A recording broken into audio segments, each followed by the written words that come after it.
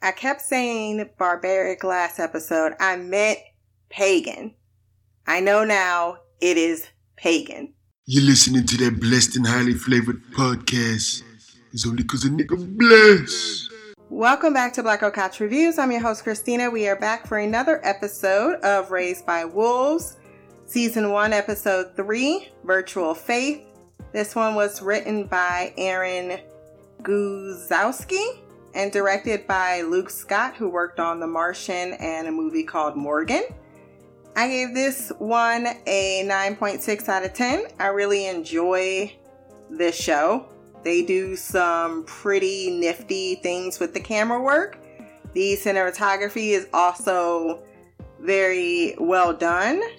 And the actor and actress, respectively, who play mother and father are such a power dynamic to watch. I love them. I kind of want them to adopt me now. I want to be raised by an android. I know that, Amanda Collin is the female, and I'm going to try to find the male's name. I'm just going to fuck it up. Abubakar Salim. I had to say it in my head a few times before I could actually try to say it verbally. I think I got it at least close. I find them incredibly compelling to watch, especially as they are having to deal with one very moody preteen. So we start this recap with father investigating the bloodstain of the animal in which they killed last episode, or at least mother killed, as they all wonder if it was an animal or a human rescuing party, according to Hunter, because for some reason Tempest would not know the difference between something attacking her and trying to save her life. You're so dumb. You are really dumb. For real. Vita says she wants to go back to the Ark and does not want to be comforted by Mother, who says it's okay. She's like, stay away from me, evil woman. And then tells Hunter that they will eventually migrate somewhere safer once he says we should go somewhere that is much more protected once Tempest hath given birth. Campion still talking that shit when she offers the Three Little Pigs story to make everyone feel better, or at least teach them a lesson. And why not? It's at least good to have story time to take your mind off of the creature outside trying to kill you. Campion's like, I didn't like that story. I lied. I never liked it. It was stupid. You're gonna get a slap. That's what you're gonna get. He did get bruised from father shaking him, but apparently that wasn't enough to shut his damn mouth. But seriously, sometimes you're gonna get a slap. Also, the Metheric only read Bible scriptures? Hell to the no, to the no, no, no. Hell no, no, to the no, no. Hell to the no, no, to the no, no, no. Hell to the no, no, to the no, no, no. This is why I don't like organized religion. This shit sounds like a cult. Because if y'all want to be honest, the Bible is a bunch of stories as well. One tells children and adults alike. I did miss last episode, however, how the uniforms for the Metheric look like from the Holy Crusades. I thought that was a nice little touch. And then when I'm thinking about these Bible stories, I'm like, well, at least Three Little Pigs did not end with murder, rape, burning, or torture, because some of them stories did not have a PG ending. Them children was riveted. Vita stopped crying and everything. She's like, okay, maybe you can stay. 10 years earlier, we get a flashback. Thousands of Mac Daddy Christians, aka Metheric, make a 13-year journey aboard the Ark of Heaven to Kepler 22b. And I was like, this is during hibernation that they can interact as if they are awake. And the fact that they can actually move through certain places within the ship is actually rather cool. They meet their son, Paul. They're like staring down like, oh, maybe we should say hi to him. They're imposters. And apparently individual accomplishment is not a thing, as the first thing Marcus tells him is, you're talented. Yeah, my hand was guided by Saul. I think that Paul is going to have a very rude awakening. I'm just throwing that out there right now. Because it's always those that have that major rude awakening, though, that can go a slippery slope. And I can already see Marcus being someone that also may spiral, because he is trash.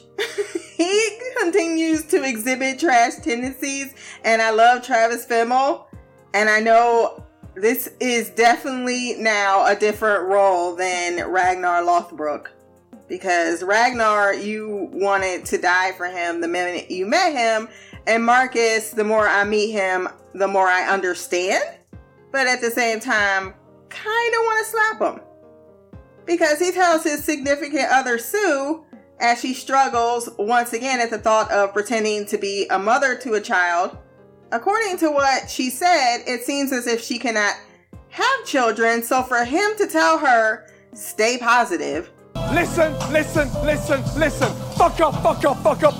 Get out. But just as you were ready to beat him from that moment, he sees that his Paul is not, friendly with the other kids. I did see Vita in that group, and I think Holly, and they are able to tease him, and they do their best impression of cool parents. They get all the other kids to be like, oh, we're not a part of him, but then they take him away. They play with him in the hallway, and you see one of the women, one of the high priestesses, I don't know what their order is, watch them, and she encourages this type of behavior because it's about happiness now that they will be rebuilding a new world after this war, which I'm finally getting answers on. I'm like, girl, bye. Man is man. There will always be conflict no matter what fucking planet you put them on. Marcus and Sue reunite at the Ark in present time at the wreckage, and he wants to know about Paul, who she has tracked down to where their location is. They're still alive, all the kids that were taken. Lovely shot of the landscape.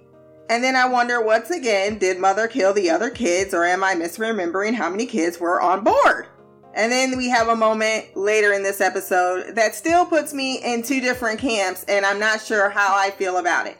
Back to base camp, Campion still willing after Hunter tells him that reinforcements aren't going to keep them in, that there is no real threat, gets snippy with Father, who apologizes for hurting him and explains his reasoning that he cannot protect the camp.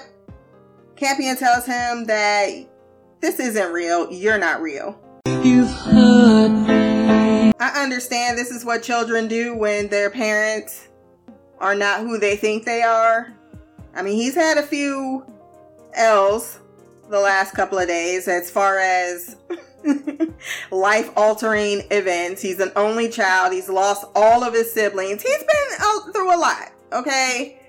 So I understand that this acting out is natural, but it doesn't mean I have to like it. And then he kind of redeems himself, because there's that ingrained behavior, right, of a child who's always, your father puts his hands up. Any good child, good son that loves his daddy is going to jump into his arms. And that's exactly what he does, despite him saying the words. And that is like what you have to do as a parent. Like, your words are saying really hurtful, terrible things. But I know that's just hormones and you don't really mean it. And I'll talk to you in about another 10 to 15 years when you get that shit under control and understand things from my point of view. And he is vulnerable to being manipulated, and Hunter is doing his damnedest. I mean, every time he turned around, there was his eyeballs there trying to take advantage of the situation. And he tells Campion that the threats out there are real. It's not something that is being made up, and he gives him a claw for his protection. I hate that I got this new chair, and it just makes this noise, and it drives me insane. Just, like, what the fuck? Just move 2 seconds. He then comes in to dinner. Hunter starts to give shit to Tempest for being allowed to rest, even though Mother says she needs to be nurturing her baby. And he continues to be lazy, according to Holly. Like, you didn't even pick up no fucking wood. That was all Campion. Stop playing. Father takes the blame for Campion being late, and I love her response. Of that, I have no doubt. Like, you was always with that child. Tempest tells Hunter to stop acting as if he has authority over her. Apparently, the clerics have authority over the women or anyone that's below. Is that military families? I'm not sure of that dynamic, but I think we get into that just a bit later. But Holly, I think, says it as well. Maybe not. But he continues to flaunt his lineage like that matters. And she's like, your father's dead. My father is dead. I don't know why you keep on pretending. There's no mention of mothers. Why is that? Considering I believe that this whole entire Metheric thing is a cult. Is that something they keep on purpose? They clearly have clerics raising their children, and look how that's gone for them. You have brainwashed kids and a molested child. Mother is like, y'all need to calm the hell down because we don't do all that yelling and hollering up in the house at dinner time. And then Tempest makes it clear because Hunter will not shut his mouth that Soul can kiss her ass as far as she's concerned, since his vessel raped her. And then he gonna say, you could be burned for that. These bitches burning people for speaking up? This sounds like a 13th century church right here. Did you know in England back in the day, if you talk back to your husband and you annoyed him enough, I mean, never mind all the rights he had over your body in person, but he can actually put a contraption over your mouth that a metal type of, I've seen it before, but it goes over your entire face. It's ridiculous. And it is allowed by the church. If you were someone who, say, I think they showed that in Vikings. If you stepped outside of your marriage, your ears were and your nose were cut off if you were a woman. Now, a man can do it all he wants. It's just the woman. Now, I understand Hunter is just as much a brainwashed kid as everyone else, just because he's a little older and a little bit more actively speaking about what his cult does and what his status in that cult would be. It still does not make me have a different reaction when he tells this girl that she should, after Holly asks, what are you going to name your baby? Because we're not doing jokes at the table, Father. We're doing civil conversation. She says, what are you going to name the baby? I don't know the sex yet. Well, she name it after the father because it's the honorable and right thing to do. Due to his status, she should be happy and most likely wanted it. No tape around his body, it's a fucking homicide. His face is on a t-shirt and his family's traumatized. I didn't even mean to shoot him, he just caught me by surprise. I reloaded my pistol, cocked it back and shot him twice. His body dropped down to the floor and he had teardrops in his eyes. He grabbed me by my hands and said he was afraid to die. I told him it's too late, my friend, it's time to say goodbye. It's gonna take me a really long time to let those words not piss me off every time I see Hunter. I don't give a damn if he sacrifices his life. That's what your life was worth. She then attacks him, telling him to take it back, and then coughs up blood.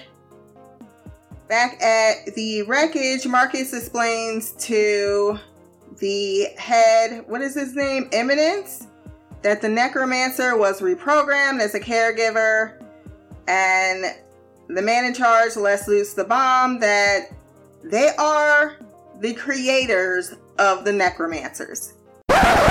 What? What the fuck? So let me get this straight.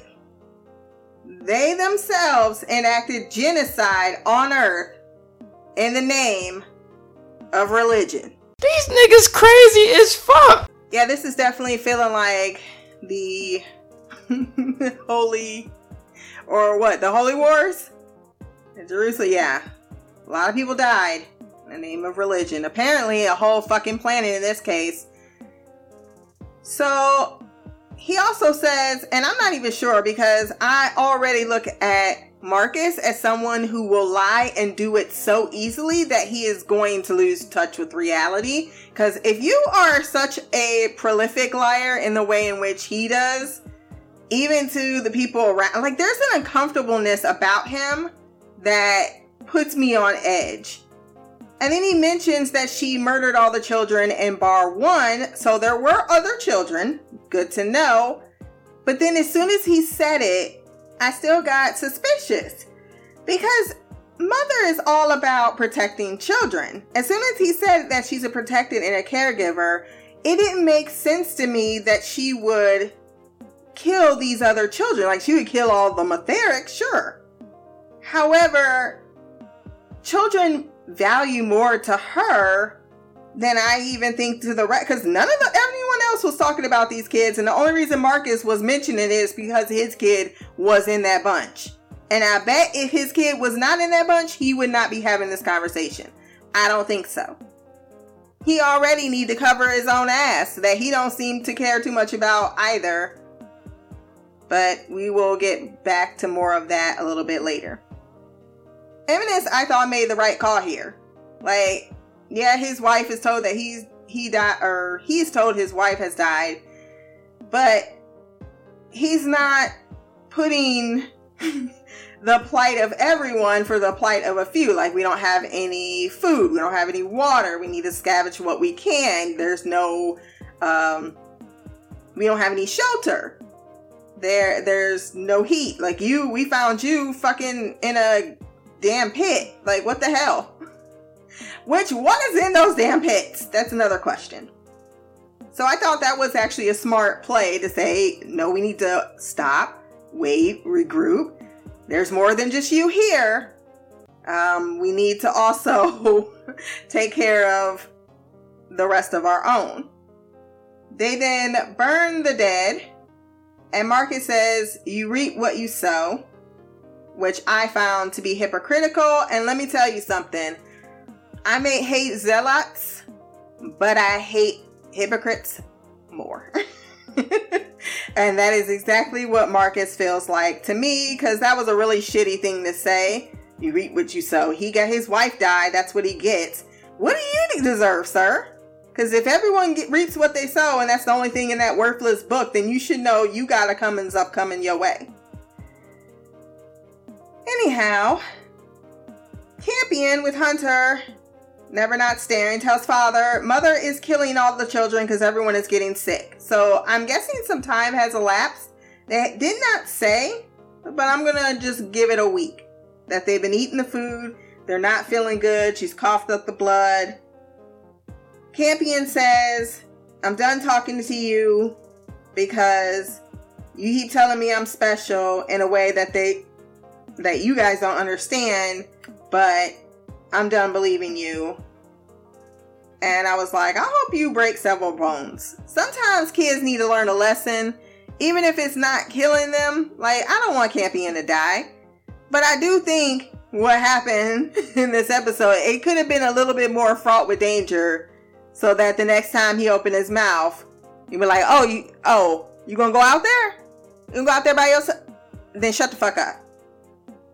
Father goes to Mother, who has some insecurities about whether or not she actually is poisoning the children.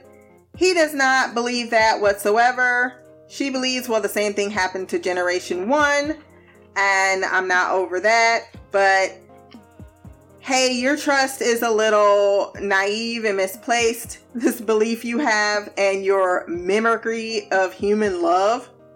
Why you gotta be so rude? Don't you know I'm human too? Why you gotta hurt my mans like that, man? Because he's feeling some kind of way. Like, oh, no, I actually do love you. Thank you for throwing my feelings back in my face. But they're androids. So she tells him he must destroy her for the children's sake, if in fact she is indeed poisoning them. He doesn't like that idea, and she just flies away. Doesn't tell him where she's going either. Why Marcus gotta be so fucking intense, making sure to know what she told them? Like, what did they say about your medical thing? I told him I was a med tech. What the fuck you mean? Why are you cornering me as soon? I mean, you didn't even say, hey, how you doing? I don't know. Just threw me off as a possessive type of mannerism that I see in people that are not good people. On the ark, we learned in a flashback, we learned the Pentagon prophecy talks of an orphan boy. This is what they were talking about a few episodes ago, who will lead the people to their new civilization where it will be built a city of peace.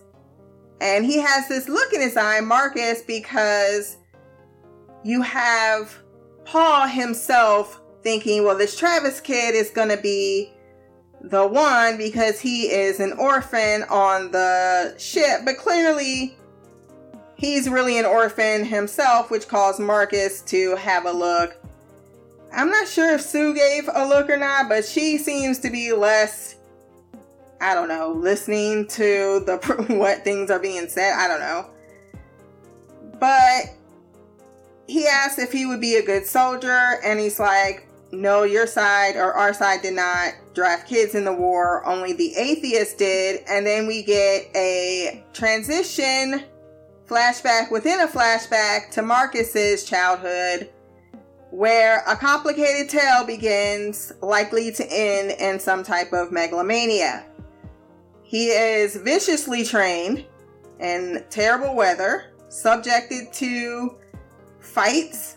He is a guinea pig for some type of tech to super soldier them up, and they're sent out into the field with that lethal thing strapped to their back that we see has to be destroyed. It was awful what the atheists were doing to their children.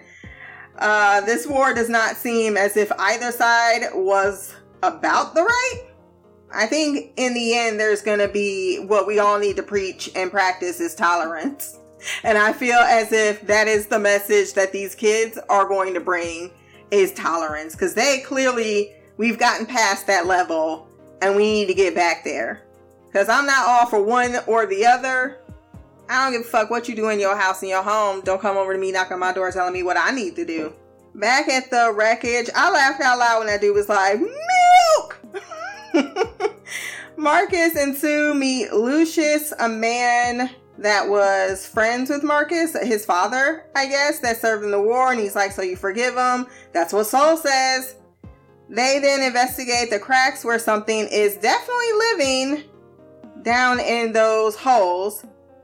And Lucius says beneath the promised land will be demons that when light shone upon them, they should be like us. What does that mean? Are these things humanoid?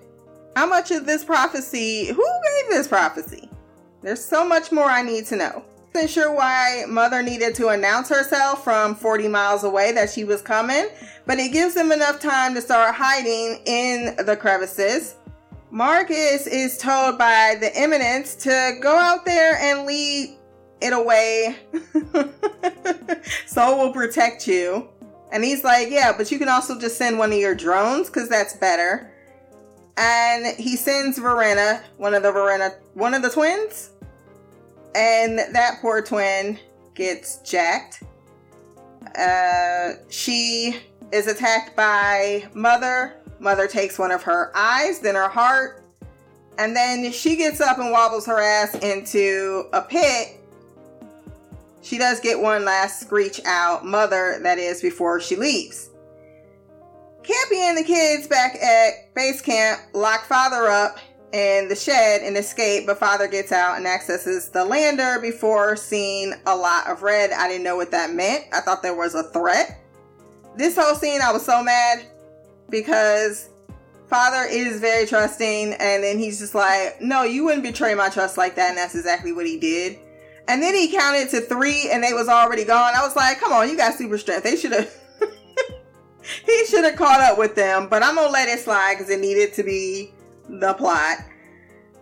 Marcus, meanwhile, is spazzing out when the other android is singing a hymn at the site in which her sister has disappeared. Apparently, this is the same hymn played or sang when atheists are executed, and because atheists are considered to be soulless just as much, or I should say androids are considered as soulless by the Metheric, this is appropriate that she would mourn her sister by said song. It catches the Eminent's attention, but he's like, oh, I was just scared that the android's gonna come back. Sue realizes that Mother took biotics. I don't want to say that word every time. Biotics for the kids, tells Marcus, and he goes to the Eminence with that information. We should go after them. It's a rescue party. It's for Soul. And already, Marcus understands exactly how to manipulate people when you are in a stronger position against someone who is in control of a larger whole. Mother gets back to camp, and that scream when she was looking for her children, and then she went to the one with Tempest, she was like, ah! I stand that scream so hard. I need to have just an epic sound emerge from my mouth when my child has beyond crossed the line. And then Father says, calm down. He lucky she ain't human or black, because those two words are triggering as hell. He had to feel the lander. He has tracked their movements. It turns out Paul, with his fucking mouse, has separated from the group. I don't know how you can call out to somebody and y'all don't hear him. It's not like there's 50 million people in the world. It's just the forest. Things echo. However, this is also for plot. Despite their disagreeing on what the actions would be if she is indeed poisonous, he is able to tell her, no, I actually found out that the pits of the food that we have been feeding the children are radioactive. The Generation 1 got immune to it, so it killed them slowly. However, these kids are not, so it is killing them faster. It spread to the shell. They did not know this because they only tested the actual whatever the fuck they've been feeding them. And then he says, you are a good parent. And she says, thank you for trusting in me, Father. And that is exactly what she needs. Like, they balance each other so well, even when they're in conflict themselves. Then we go back to these damn kids. They are all huddled, sad that they lost Paul. They code. Vita's like, I wasn't lying. I told y'all ass I'm little. Y'all don't listen to me. There's shit out there, and we should not have left. And this is all Hunter's issue, but they blame it Campion too, because he was on board.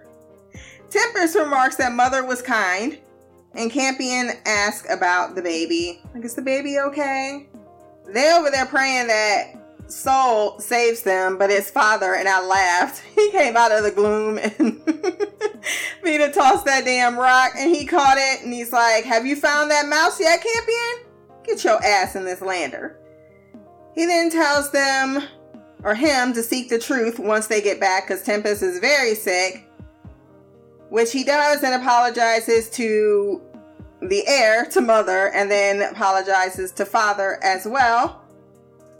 That is when the creature jumps down and looks to attack Campion. Father protects him, puts it in the barn. It did have a humanoid type of form to it.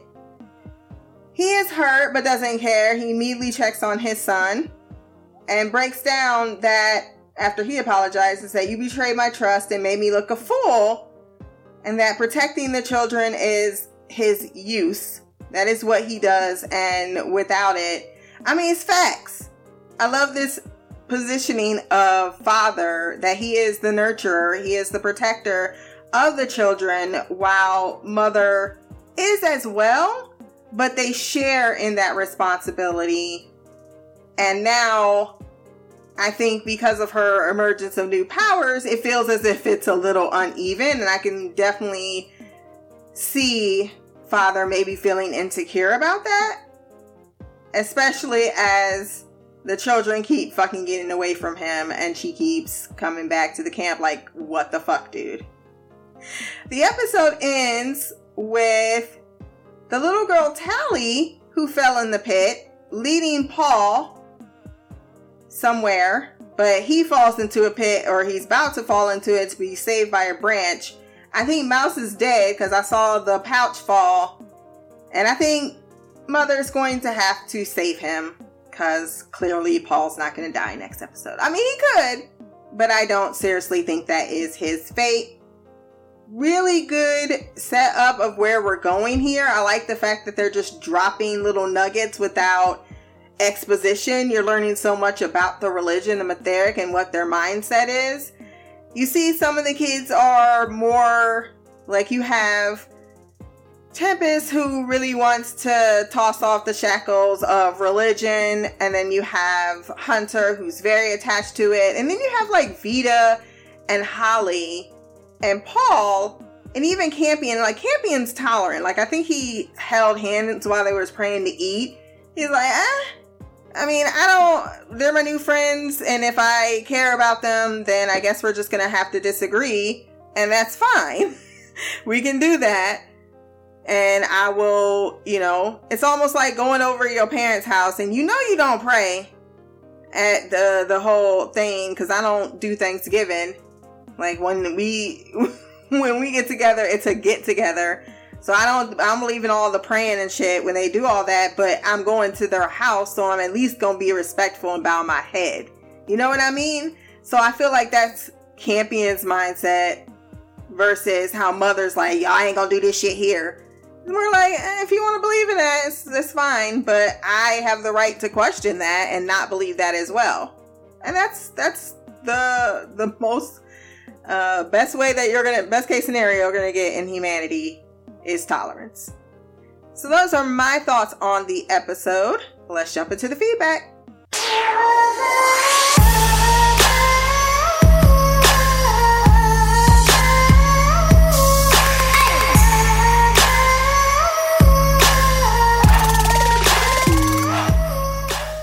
So if you want to join in the conversation, you can send that feedback to blackgirlcouch@gmail.com. You can send it via audio or in written format. First up, we have Queen Shy.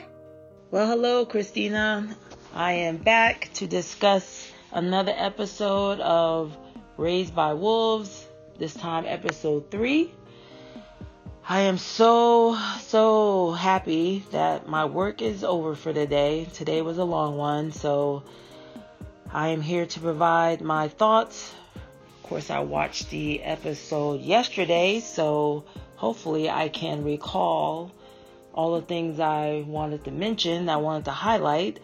I will start off by saying I loved Mimi's theory about where those creatures came from. And it looks like that might be the case from when we saw the M's, the believers. I'm just calling them believers because I can't Mythiacs, whatever.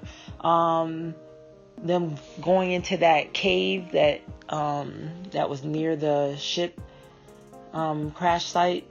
So yeah, I'm thinking either, just like Mimi said, the ship crashing opened up something in the underground and they're originally underground, or the noise and explosion from the ship drew them over there to that area, or the ship disrupted their habitat wherever they were living. So yeah, definitely I think the ship was a catalyst. The ark crashing was a catalyst for why those creatures are out and about now. Because yeah, we went from them not seeing them for 12 years to now they're, constantly around. So yeah, so great point, Mimi. As for the characters, I was glad to get what I had hoped to get, which is flashbacks of their time on the ark, and specifically Caleb/Marcus and Sue/Mary, or Mary/Sue. Their interactions with Paul and how that relationship evolved, and how Mary was hesitant to be a parent, to be a mother to Paul, but she grew into the role.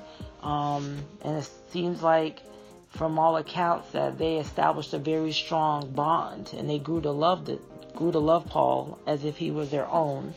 And yes, so that's going to be interesting how Paul happens to be the one that ends up missing, being detached from the group, and now is missing. We have Mother out there looking for him, and we got Marcus and Sue, I guess I'll need to call them that since that's their new name, determined to find him, and finally getting your excellence or your ambiance to gather the troops to go look for the children. I like how they were able to, even though they were in hibernation, their minds were able to still interact with each other. So I thought that was pretty neat to see. But then again, I'm thinking about Tempest and the fact that with her being sexually assaulted along with some other children, that they were, because that, originally I was thinking that, she was asleep. She wasn't aware of what was happening. She just know what happened. But then I was like, how did she know? But now I can see that's how she knew. He was interacting with her mind while he was assaulting her, so she could see what was happening and know what was happening, but couldn't do anything about it, which totally sucks. Then we see Campion. Yeah, I'm with you, Christina. Hunter gets on my dang nerves.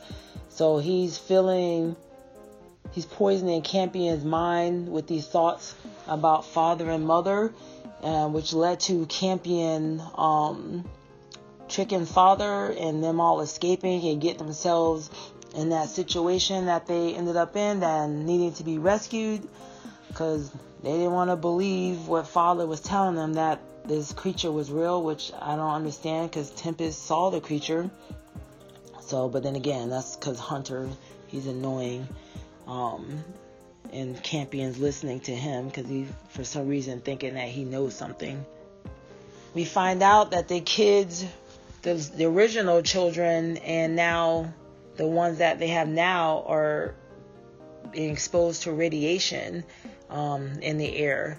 So I'm still curious as to how Campion was able to survive the radiation for as long as he has, because even with the original 6, he was exposed to the radiation like they were, and yet they did not survive.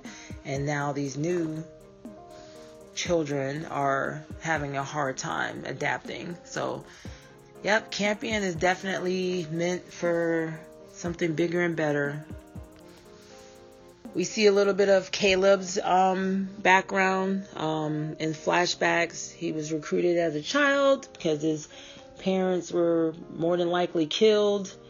So it was the atheists against the believers. It sounds like some type of holy war between the two. We see that Marcus is struggling to maintain the farce of being a believer, because obviously he was trained and raised to be a soldier in the atheist side, and so it's becoming more and more challenging for him to maintain the believer's mentality. And so we see little cracks in that throughout this episode, where he's challenging and questioning things and having to retract. So that should be interesting going forward. And then we have your ambiance. I mean, I can't help it. I would just whirl in my eyes as every time they were calling him that. I'm like, really? Seriously? And then when they are going to search for the kids, he's on this stupid thing that they're carrying him on. I'm like, seriously? I mean, anyways. So, that was, very annoying. That dude was. I think you were right, Christina. I thought father had some ulterior motive, but apparently he's as simple as it appears. He's black and white in his approach to mother. So he's really, and of course, he was able to discover that Mother wasn't the one making the kid sick. And so Mother is, to me, she reminds me of an anti-hero type of role. I mean, she's not all the way bad, but she's not all the way good either. I mean, she's done some horrible things. But at the same time, I mean, she was somewhat justified in some of that, but some of it she wasn't. I don't know. So that's why I just see her, I don't see her totally as the good guy. I don't see her totally as the bad guy either. And that's what I love about this show, is that it's not black and white. It's not clear who the bad guy is, who the good guys are. Because even with Marcus and Sue, I don't see them as the complete bad. I don't see them as a bad guy at all. So yeah, it's going to be interesting how that all works out, because it's a lot of gray in this show, and I love that. I wonder if there's more survivors than the ones that we've seen. So that's something else. I mean, I'm curious as to if there's others that are occupying another part of the planet. So that'll be interesting to find out. But yeah, I mean, that's all I have for now. That's all I can remember. Like I said, I'm enjoying this show a lot. I enjoyed this episode. And I look forward to, I didn't even look up to see how many episodes this season has. But yeah, look forward to hearing what everyone has to say. I don't have any theories as of right now. So until next time, much love, peace, and Black Girl Magic. Queen of the Couch, Shy. Well, first off, you keep calling this man something but eminence, and I cannot help. I kept saying, what is she talking about? Who is she talking about? Who is this person? Like, when did this word come from? Oh, she was talking about eminence. I literally just went halfway through feedback going, what the fuck is she talking about? I thought I missed a damn character. Like, wait, was Lucius called something else? Did they give him a title and I didn't catch it? Because I was like, who? And then when you was talking about the guy on the chair, that's when it finally clicked in. Yeah, that's the fucking religion. It's a fucking cult. Everyone's a fucking cult in that religion. I don't like any of them. I'm just going to be very transparent about them right now. They're fucking people with really, I mean, hey, if you want to go off on the land and you guys are all cool with that, fine. But I think that's very, and I hate to say this when you get into sci-fi shows, is why I also love The Expanse.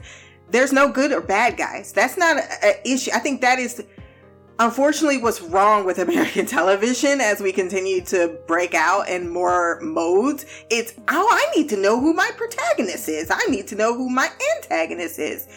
You don't have to have a protagonist and antagonist. They're just people. And at the end of the day, that's the story that is most effective, is when you're focusing on people. I don't want this show to tell me who the good or bad guy is. I'm going to side with everyone at some point. Probably not the freaking religious people, not at all. But if I had to quote my bad guy, I wouldn't even call them as bad go. It's just, I don't fuck with them. If I had to pick, I'd fuck with the androids. I mean, it's always perspective, right? Everyone is doing what they think is best for the things that they think is best for. But then you have truly selfish people out there too. I feel Marcus is a selfish ass person. And I think that might start to unfold under this facade. And you can tell, like, the minute he got back, it's not so much that, oh, you're not rescuing my child. It's, I'm not in control. I want to make the calls. I think I should be making the calls. That's why the guy's like, you've been here for 5 seconds and you don't know your place. And I can't stand that, you know, you can't even fake the role. You can't fake the part. You can't even fake humility and you telling your wife to play the role. Yet you yourself can't manage to suck up your own fucking pride because your ego. Are you really trying to rescue these 6 kids that don't need to be rescued? I understand that's your child, but it's not really your child. It's not really your child. Whatever bond you have with this kid, you still murdered their parents. Point blank. It ain't. You think Paul's gonna be like, well, you were really nice to me. You still fucking killed my parents. So I don't see them as good people either. Doesn't mean they're evil. I mean, kinda. It depends on Paul. I mean, I don't know those damn people, so I ain't got no personal feelings about it. But I don't know. I just that I don't really care in this show. I don't think there's going to be defined as good or bad people. It's kind of like the same thing with Westworld. There's no good or bad people. That's just not a thing. It's just people. Sometimes making good choices, sometimes making bad choices, sometimes making morally conflicting choices, sometimes just it is what it is. As far as the pits going, I'm actually going to disagree with. I'm not completely disagreeing with Mimi. It was not the crash landing. However, I will add an argument to that. When you go and they were in the cracks and they went out to that, like he already went down there and said, no, something lives down there. And then you can see that wherever they were in the crevice, that tunnel led to one of those pits. So it could be that the surface was disturbed and it would cause them to come up from the pits. But it also could just be the more people on planet. Because as you pointed out, we don't know how many people are on the planet. I don't think there's many past this platoon that we have here. I think she killed most of them, to be honest. I think she would have killed the rest that were at the wreckage. I have a feeling she knew they were. I can't tell. I feel like if they came out, they're going to die. And the fact that they're not going to leave her the fuck alone. And right now, you have to think about it from there. Like, they're scavenging supplies. They don't have shelter. What? I mean, they were in her fucking garden for 2 seconds. What the fuck were they doing? Oh, well, you don't mind if we take this? Oh, well, it's your land by right, I guess, until someone walks up on the... No, I don't fucking fuck with none of them. What else did you say that I was gonna comment on other than the imminence thing? I think that's about it.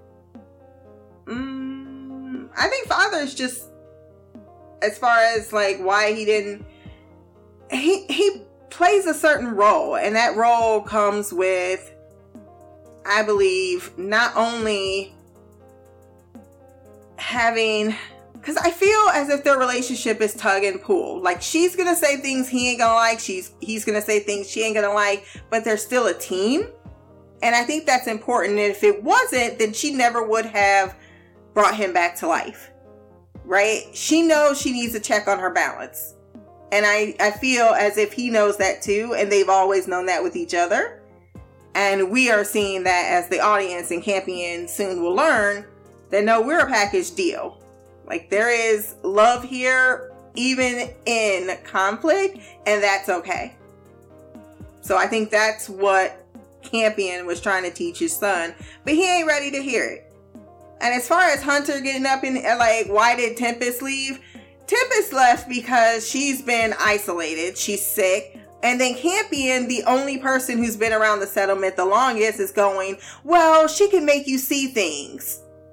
So if you are already making up additional lies, of course, why would she not think to trust the kid? And even then, she's a little uncertain, but you're going to go with the group. Yeah.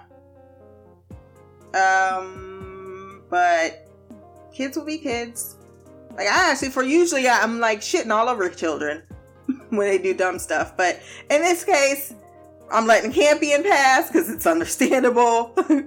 I'm letting these kids pass. This ain't my home. I don't know these people. They also need to be broken down from the things they've been brainwashed. Even Hunter, as much as I want to slice his neck, he still, too, is a victim of one type of life, and there's no other choice outside of that. And with that wrapped up, let's move on to, last but not least, Queen Mimi. What up, Stina? It's Mimi. I am sending in feedback for Raised by Wolves, episode 3. I gotta let you know in advance that I write like chicken scratch, when I'm trying to write fast, and I cannot read what I wrote. I try reading through it to see some of these words. I don't even know what I was trying to spell or trying to write or trying to say. So I'm going to do my best. I got to go back to typing out little cue words or cue phrases to help me get my thoughts together, because writing these notes, they're not doing anything. I can't read what I wrote. Anyway, first I want to point out that I do know, and I forgot to correct myself in episode 2 feedback, but I do know that it's Campion, not Champion. The first episode, it sounded like they said Champion, and I think at that point I heard Champion, so I never really paid attention afterwards. And then when I listened to your feedback, I realized it was Campion. I just never corrected myself. So I did get that. I wrote that memo down so I don't get dragged anymore. It's Campion, so I will say that. So I watched the episode it was probably like 3 or 4 days ago. It was really good. I don't remember everything. I don't think my notes are in any kind of particular order, so I'm just going to go through them. First, I want to say that the way that Mother was saying the 3 little pigs, that shit was scary as hell. Like, I don't know if to them the 3 little pig is supposed to be like to terrify these poor children, but the 3 little pigs I heard when I was younger didn't make me want to pee my pants. Like, I was scared. I was like, I don't want to hear the rest of this story. And I know what's going to happen. Like, I'm looking at her like, why is she telling it like this? Lord have mercy, stop. I'm scared. And I know how it ends. Like, what the F? The other note I wanted to point out, because I don't think I make myself clear enough.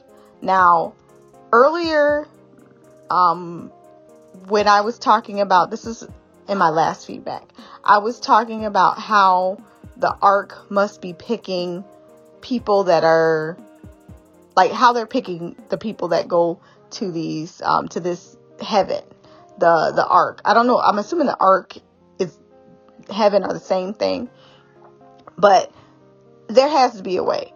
And let's be real, okay? We could assume that this is the entire world and not just America. I wouldn't put it past America. Sorry, my dog I lost my whole train of thought. So I'm going to start over. And I already told you I am not editing, so y'all going to hear all this. So I'm going to start from the beginning. What I was saying is, last feedback, I was saying about the Ark. I'm assuming that they pick the people that could be on the Ark. Because we can, from what we've seen so far, I know it's hard for us to know, and I think they're giving us information as they want us to get it. But we know that Caleb, who is now Marcus, we know that they were leaving people on that planet knowing that the planet was going to die. Like, they were either going to starve to death, they were going to be killed, because the necromancers were eliminating everybody. So we can assume that there was only a select number of people that could fit on this Ark. We know that's not the whole planet. So think of how this world is, particularly America. I can only use America as an example because this is the only place I've ever lived. This is the only culture that I know. But who gets what? Think about our president. How much money did he make and how much taxes did he pay? He paid $750 in taxes. $750 in taxes. I get more taken out of my check every 2 weeks than that. I pay more in taxes every paycheck than he paid in the whole daggone year. So that in itself lets you know rich people run stuff. Now, I understand what you're saying, Christina, about the, currency. So money doesn't mean anything. That's true.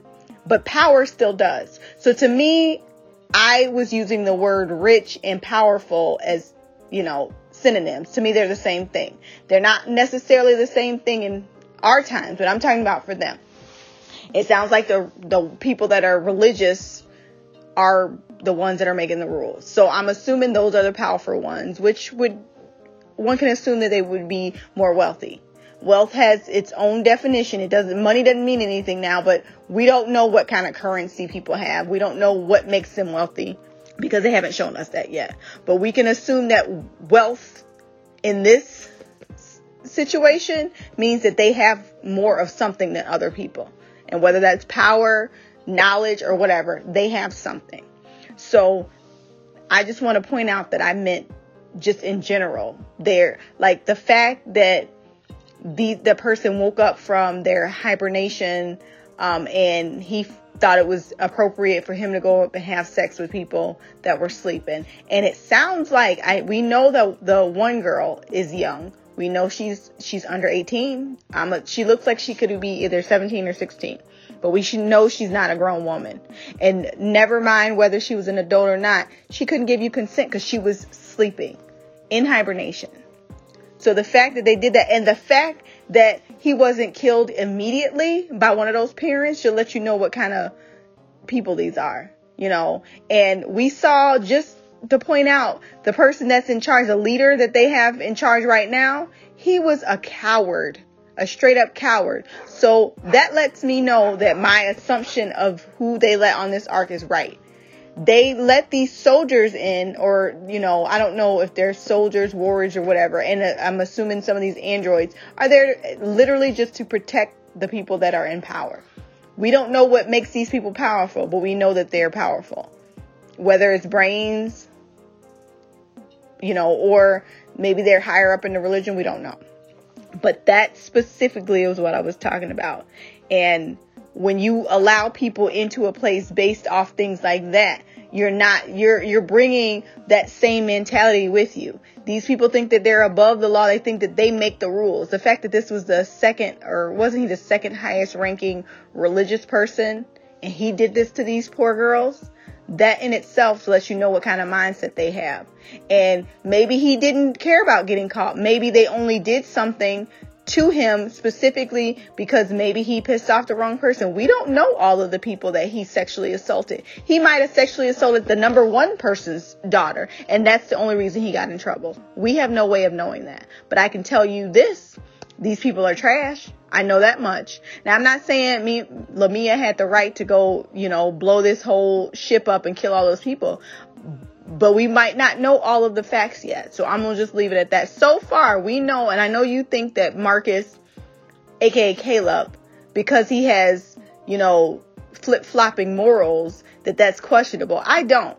Because sometimes, I can't say that I'm an atheist. I am spiritual.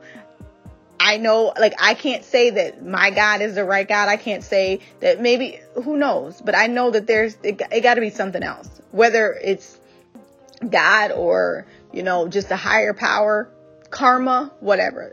You got to believe in something. So I'm just saying, just because they go from, let me pretend to have this religion so I can save my life and still have my beliefs, I don't think that necessarily makes them any kind of questionable. Because to me, it's called survival of the fittest. You got to do what you got to do. If I have to, I'm using my own personal life in this scenario. If I have to lie to save Derek, I'm going to do it. If I'm an atheist and I got to pretend to be, you know, a Catholic, even though I generally don't believe in that stuff, to save him, I would do it. To save myself, I would do it, depending on the circumstance. And I don't think that makes me any less of a good person. It just means that I don't want to die. So I don't think we can hold that against them because they chose to flip-flop just to get off of a dying planet. I personally think it was actually pretty brave and smart of them.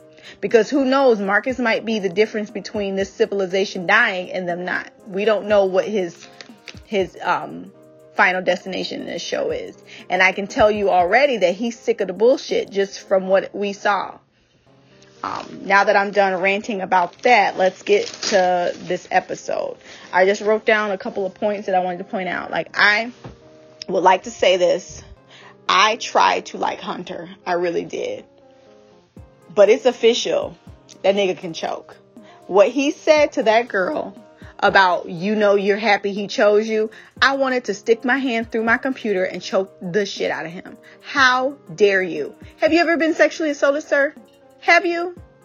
I'm sure you have not, because you would never fix your mouth to say something like that to somebody. Who chooses to be sexually assaulted? I don't care what kind of power, kind of money somebody has. Nobody wants that. And for you to even have the audacity to say something like that, she should have choked your ass to death right then. I'm sorry, Mimi wouldn't have been able to, that's me, Lamia, mother, she wouldn't have been able to stop me from choking his ass out. I'm just going to put that out there. I know you didn't like him. I was trying to give him the benefit out. Maybe he's just a snob because he don't know better, or maybe he's scared and that's his way of acting brave. But no, he's a dick and he needs to go. I really like that we got to see some backstory on Caleb. So we know he's been a soldier since he was a little boy, which means he's probably very cunning and brave, and he has a lot to offer. He's going to be a good person to have. I can't remember his wife's name, but those two people seem like they generally love, I think his name is Paul. I got to be honest with you. When we saw Paul for the first time and he's like, why are you talking to me? You guys never talk to me. That broke my heart. So, I mean, even if he knows these aren't his parents, he probably liked them better. Like, who has children and don't talk to them? What kind of nonsense is that? And it looked like from what we saw, I know they were all like in hyper nation, and, you know, we couldn't really, this was all in their mind. But the fact that he was playing with Paul and everyone was looking on, like, that must not be a common thing. But I can tell that just from that interaction, like, Paul is definitely going to love these people more than he loves his real parents. And it looks like the woman, even though she felt like, it seemed like she was really hesitant, like she couldn't do this, she didn't want to do it anymore. It seems like the both of them really developed feelings for Paul. Like, they love him as if he was really theirs. Like, they want to find him, and it seems like they're going to do whatever they need to do. And the fact that the general, you know, I'm not good with these people's names. He was talking about who's going to protect me? These are children. These are people's kids, your kids, and all you care about is yourself. Like, what kind of world? It sounds like to me like the humans that were left over are trash, and you probably be better off had been on that planet, you know, because at least when we, you know, human beings evolve and rise from the ashes of the earth that's left, maybe we'll be better for it, because these humans are terrible. I am starting to think, you know, was Lamia wrong for killing them? Because they're all terrible. I really hope we got some more redeemable human beings, because so far the ones we're seeing, aside from Marcus and his wife, they are really garbage, and they clearly are gonna make garbage children. What else was my point here? Other thing I want to point out, when they found that it looked like some type of tank, and he cracked it open and that white stuff started to come out, he's talking about some milk. I found milk. I wanted to throw up. Like, y'all ain't got no water? Why are y'all saving milk? Like, I understand milk has nutrients and stuff in it, but why milk? Y'all been better off with some damn Gatorade. Milk, you can't keep milk warm. That's disgusting. I don't know why, but that really grossed me out. And I wanted to point out one more thing you said last podcast about you're not thinking that Mimi is crazy. I'm not saying you can be strategically crazy. And I think that's the difference between us. I think she is batshit crazy to think that these kids are going to ever think of her as a mom, because she's not comprehending the human aspect of this. Like, yes, we know you can protect them. Yes, we know that you love them, but they don't know that. They don't know you. All they know is you just blew up their ship with their parents on it, and now you trying to say, call me mom. No, that's crazy. And I think her real mistake was not pulling in Campion underneath and explaining to him, like, look, this is why I did it. This is what I did. And now we need to do this because of that. Like, logically speaking, as an android, you think she would have figured out, like, maybe I need to talk to him. Her pretending like everything's okay is the cuckoo part. She has a logical explanation for everything she did, and I'm sure, but that doesn't mean that she's not crazy. In the aspect of human beings thinking, like, looking at a robot, but it sounds like her being reprogrammed from a necromancer to a nourisher, you know, to be a nurturer. That's the word I'm looking for. Whew. Sometimes I be questioning my intelligence. And she's reverting back. So I think her mind is like fighting against her nature so she can still be a mom to Champion, but also protect them. And I think her going back and forth is what's messing with her mind. Like, we know she's not right, and we knew that since the beginning. And I mean, she's not right, meaning her programming, she's not acting the way she's supposed to. Androids, robots, they're supposed to do certain things. And I think her trying to do both is what's messing it up. Now, I don't know what's going to happen with her having both these capabilities, but I know that that's why I think she's crazy. And nobody can tell me anything different. There is one more point. Oh, the last point is when, like, they ran away and somehow they didn't notice Paul was not with them. Like, y'all was not gone that long. Y'all, nobody noticed Paul. Nobody wanted to turn back around and retrace your steps. Maybe the older one, the smartest one, Hunter. Like, let me go find this boy. We on an unknown planet. Let's all stick together. Nobody thought it was important. And then they just casually bring it up. We lost Paul. That's what y'all on. Y'all just gonna say it. And then the little Asian girl, they gonna tell her to shut up talking, and then they gonna start saying prayers. Like, whatever that sound was, y'all, they really need to stay with mother and father, because they have no life skills. I don't know what they were taught on that ark, but clearly survival skills are not one of them. And then poor baby Paul, like, I love that little cute little blondie. He just fell through the ground, holding on for dear life. Like, I'm telling you, I don't know what is down there, but I feel like all the living things are underneath the planet. And that's why when that ship wrecked, it uprooted the below. Like, it seems like maybe like someone was intelligent enough to put like leaves or something on top of a hole that got them down there. So this is just a theory, but I think the humans on that planet, or the human-like creatures, are down there. And maybe they knew they could go above ground, but those little white, whatever those weird looking creatures are, the one that father threw in that storage room, like, I think they didn't know it was but now they do, and that's their new hunting ground. I'm sure it's probably harder for them to find the humans, because it seems like there's an intelligent life down there, because how else can you explain, like, there's a big hole, and if it was like just one of those man-made holes, it wouldn't have been covered by brush. So someone covered it up. That was probably their way to get in and out. I don't know what they would need to go to the surface for, but that was probably their way of covering it up so that they could always have a safe way away from those creatures. I'm not sure. Anyway, I'm done. So I'm going to end it here. Can't wait to hear you guys' feedback. I'm telling you, I watched Utopia, this episode 4. Oh, so good. This show is so good. Merlin getting good. Ooh, we got some really good shows on this roster, and I am here for it. So until next time, love, peace, hair grease, Black Girl Magic, Queen of the Couch, Mimi out. Well, that is what Miss Mimi got to say. We're going to be beefing on this podcast, because I'm going to let you know I disagree with about 58% of what you just said. 58%. We going to be beefing.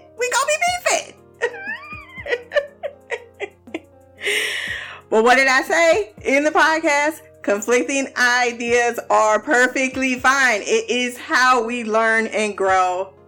And you have to have that in any society. Whether you feel validated by your point or I feel validated by mine. Now, the first thing I did want to, because I didn't hear you mention it, and I wanted to make sure I did get that part. So are you understanding that it was this religion, the Metherics themselves, that enacted genocide on Earth? Like, they said, we're the superior power, right? We've the atheists lost the war, quote unquote. They lost the war because these people, the Metherics, decided, this religion, that you were either this or that. Now, I don't know what this planet is. I think actually, and I needed to back myself up a few times, who's saying we're talking about Earth? Like, that's a huge assumption on our part. I think they mentioned Earth. I could be mistaken there. But we don't know what that Earth looked like. Like, you have to think about it, that we're so far advanced in the future, right? That there's only two conflicting religions. We ain't hear no mention of maybe everything that was like you said, we don't have enough material to supposition too much, but they are far enough in the future that they can do crazy things like talk to each other in neurospace during a 13-year trip. Like, I'm going aliens here. They're clearly an advanced species, far advanced where we're at, right? I'm not talking 10 years, I'm talking 15 years, I'm talking hundreds and hundreds of years. What do we value at that time? Because we're going back to the power thing. I think you're right. That's what I was getting at, was that power does indeed is the currency, right? But I think they did kind of, at least what I got in this episode, they did break down that power structure within the Metherics. So it's the clerics, who are priests or religious leaders. These are people that are chosen for their smarts. It seems as if the clerics definitely are one step over the military. The military, honorary service, yes, of course, you fight for your military, just like just like the wars. You go off, you do your pilgrimage, you kill a whole bunch of people, you come back, here's your reward, right? But I think it's not even just that, right? Because we find out at the first episode or the second episode that these two people were screened to get on that ark. So it's not even like, hey, you have this, that, and the other thing. You still needed to pass. Now you talked about survival of the fittest.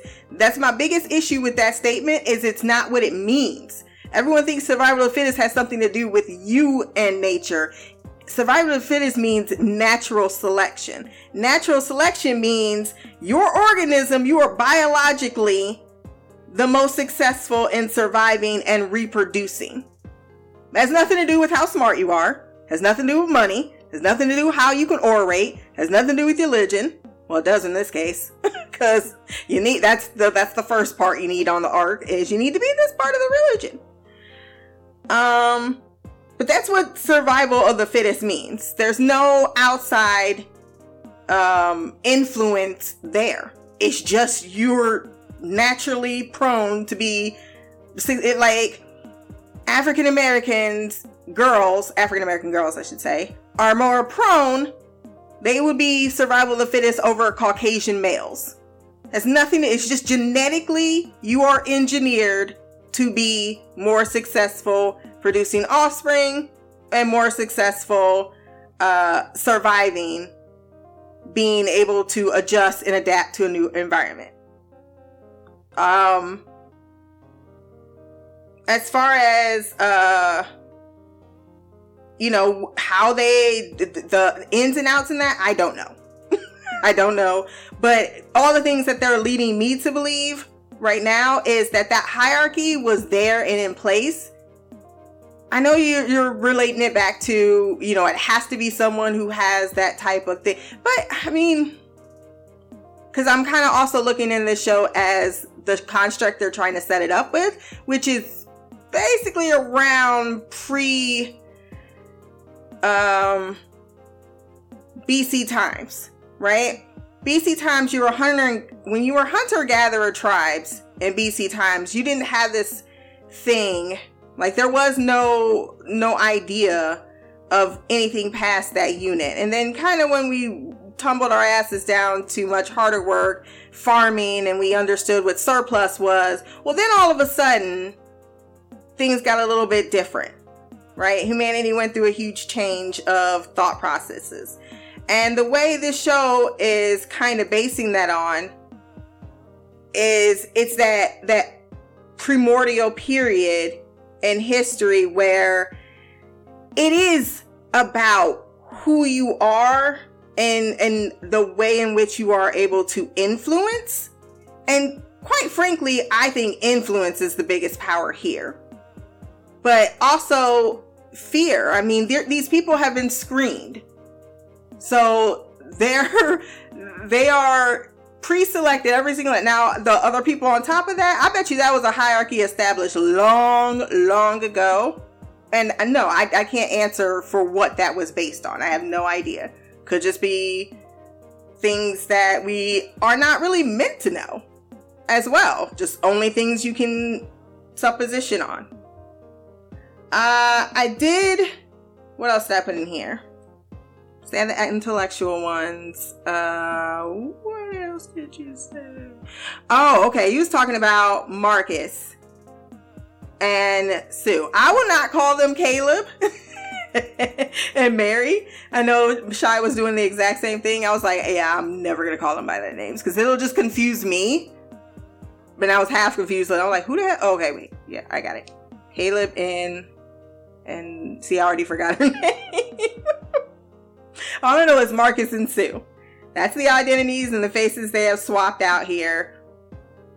So I think maybe I needed to clarify myself more about Marcus and Sue and well, it depends. I would say someone who is, and even in Marcus's case, and this is why I think actually his backstory helped my case even further. When you do not know what your own convictions are, you don't know yourself. Like if I can just easily, I'm not saying you can't change your mind, you can't evolve as a person, no. But everyone has a foundation, right, in which your morals and your idealisms are built upon. That's your education from childhood up. Now, of course, we know in this episode that his education, his training was way different. And he was indoctrined into atheism.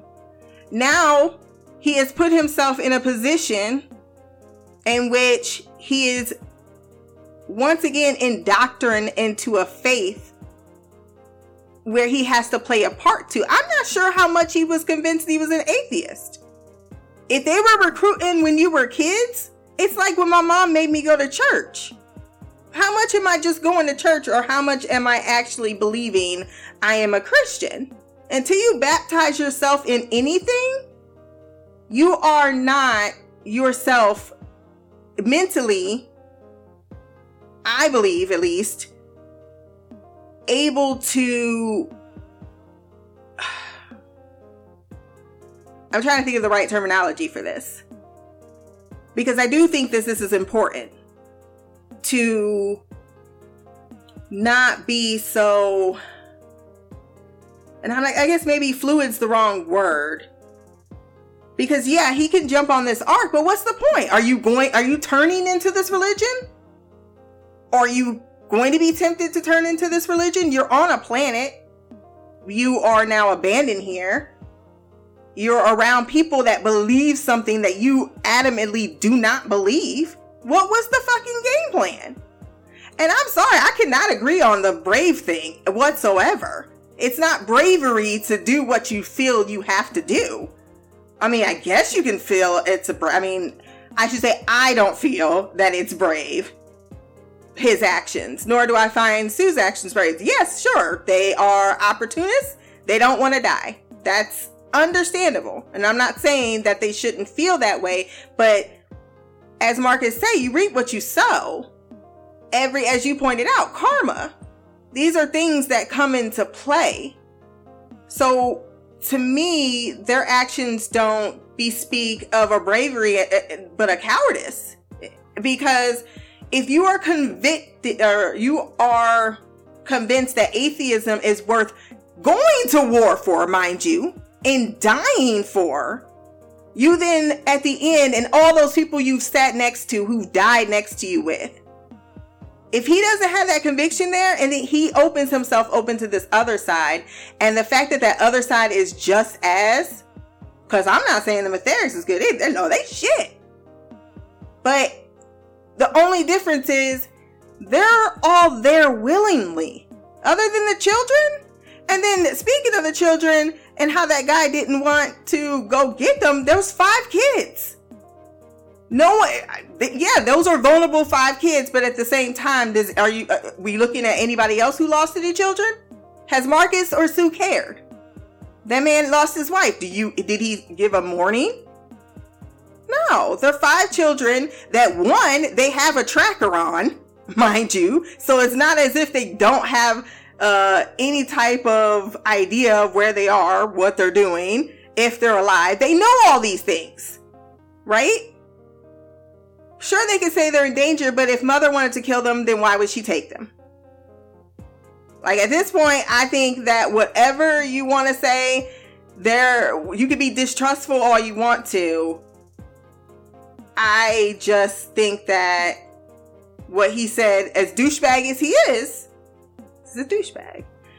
That at the moment, yeah, it's, hey, we just crashed. We're not even mentally, this was not expected. We need to recuperate. Has it been 24 hours, 72 hours? I wish they would have told me that in the show. What else did you bring up? I was like, nope. And the fact that they killed, I know you feel bad because the parents never spoke to them, but once again, this is a religion or a cult, whatever you want to call it. Until that person believes that they're in a cult, you can't tell them they're in a cult. That's just that. That's not how that works. They've made a conscious decision. Even Paul's parents. I mean, how many kids are Jehovah's Witness? And you'd be like, How many kids are this? And you'd be like, How many Catholics out there? We all know what the hell's been going off in the diocese. I mean, that's all out there. So, I'm not, as much as I don't like their religious faith or their cult and don't subscribe to it whatsoever, everyone who's there is there voluntarily. Ain't nobody being forced. And this is the environment in which Paul and all these other children have grown up in. That's why I don't expect when they go into mother's house, it's the flip side. I'm not going to just stop praying because all of a sudden you showed up and you told me I shouldn't have to, and don't. You even threatened not to feed me. But because their convictions are so strong, they're still going to take the opportunity to pray. And that's why I said, if someone I feel lacks that type of, like, if you can't appreciate anything besides your life, then what does your life stand for? And if that is all that it stands for, then you are a selfish person. You're not brave. To me, you're an opportunist. And the opportunity means whatever best fits your being able to live, which that's, again, if that's what you are, that's what you are. But I don't see that as a soldier. I saw him more as placed out martyrs. I know he has to see it himself. Where's his conflict there? I just think there are a lot more things to be answered. And I think maybe just my initial gut reaction to that idea of switching in a war. Like, I can understand if you even like you were going up there to destroy the ark. You know, I mean, just me, like, fuck humanity. I'm gonna make sure I make it out. I'm not sure how I feel. I guess I just have a different idea about that. That's hey, it is what it is. But I'm not defending them. As far as, I don't expect good things to go down for Marcus, because there's maybe I just have a thing with certain men who act in a particular way that put me on edge. Maybe I'm just seeing triggering things that, like, I didn't like the fact that his wife was, his girl was in there doing supplies and everything, and he didn't announce it. So he just creepily standing next to the fucking thing. And then you getting all close. It's just a few moments that just made me question this man and the way he talks. Like, to me, he acts as if he is already a etheric man by his natural sexism. And don't tell me he ain't said some shit to his wife that is out of left field. That's more in line with probably some of these damn religious people and their feelings about women than maybe the atheists. I don't know. But I don't feel confident about his mental state, and I could just be way off base too, because Lord knows that has happened before. I still think Paul's parents never speaking to him, that's a part of the religion. It seems like the clerics legit raised these children. Like, they did not have that type of religion or that type of relationship. Maybe they would have. You never know what the next chapter of their life would have been, and these people robbed him of it. He clearly still wanted his parents, and I don't think he's gonna be like, well, you were good to me, so that's totally fine, you murdered them for selfish reasons. I'm just not coinciding that part, because they were innocent in that case scenario, and those were my parents. Like, I kind of, like, what that show I was watching? Oh yeah, you probably know this, Black Sails. Like, Eleanor being pissed off about, like, you know her daddy was shit. However, yeah, motherfucker, I'm pissed you killed my father, because he's still my father. You just can't murder him and expect me to look at you and not feel some kind of way. Don't matter that you love me, or you thought you was doing with the best for me. That's still my father. Only person that had the right to kill him is the Lord, or whoever you believe in or not believe in. But it sure as hell was not another human being that supposedly cared for me. So that's where I'm at with that. As far as Lamia being right or wrong, like I said, the earlier thing, I think this show is going to boil down to just humans being humans, and the androids are going to be much more human than maybe the humans are being, because they certainly have an order. What else?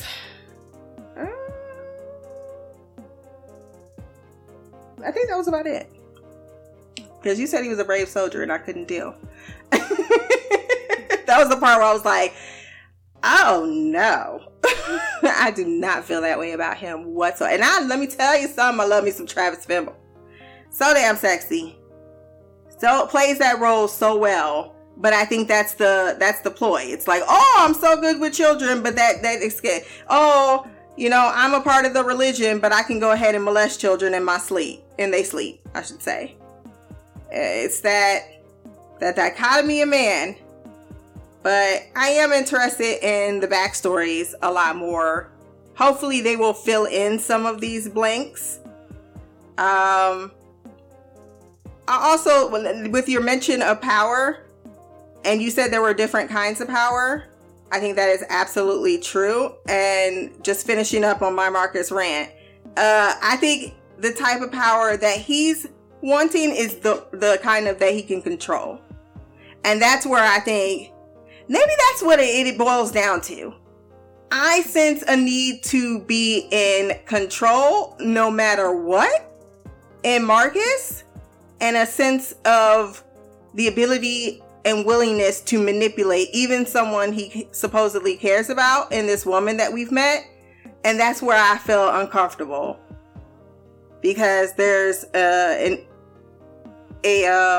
insidious thought process to that makes me feel, with that coupled with the ideas of religion, man, I can't even go into more because I know it's late and I'm really wanting to just go into some very deep psychological things about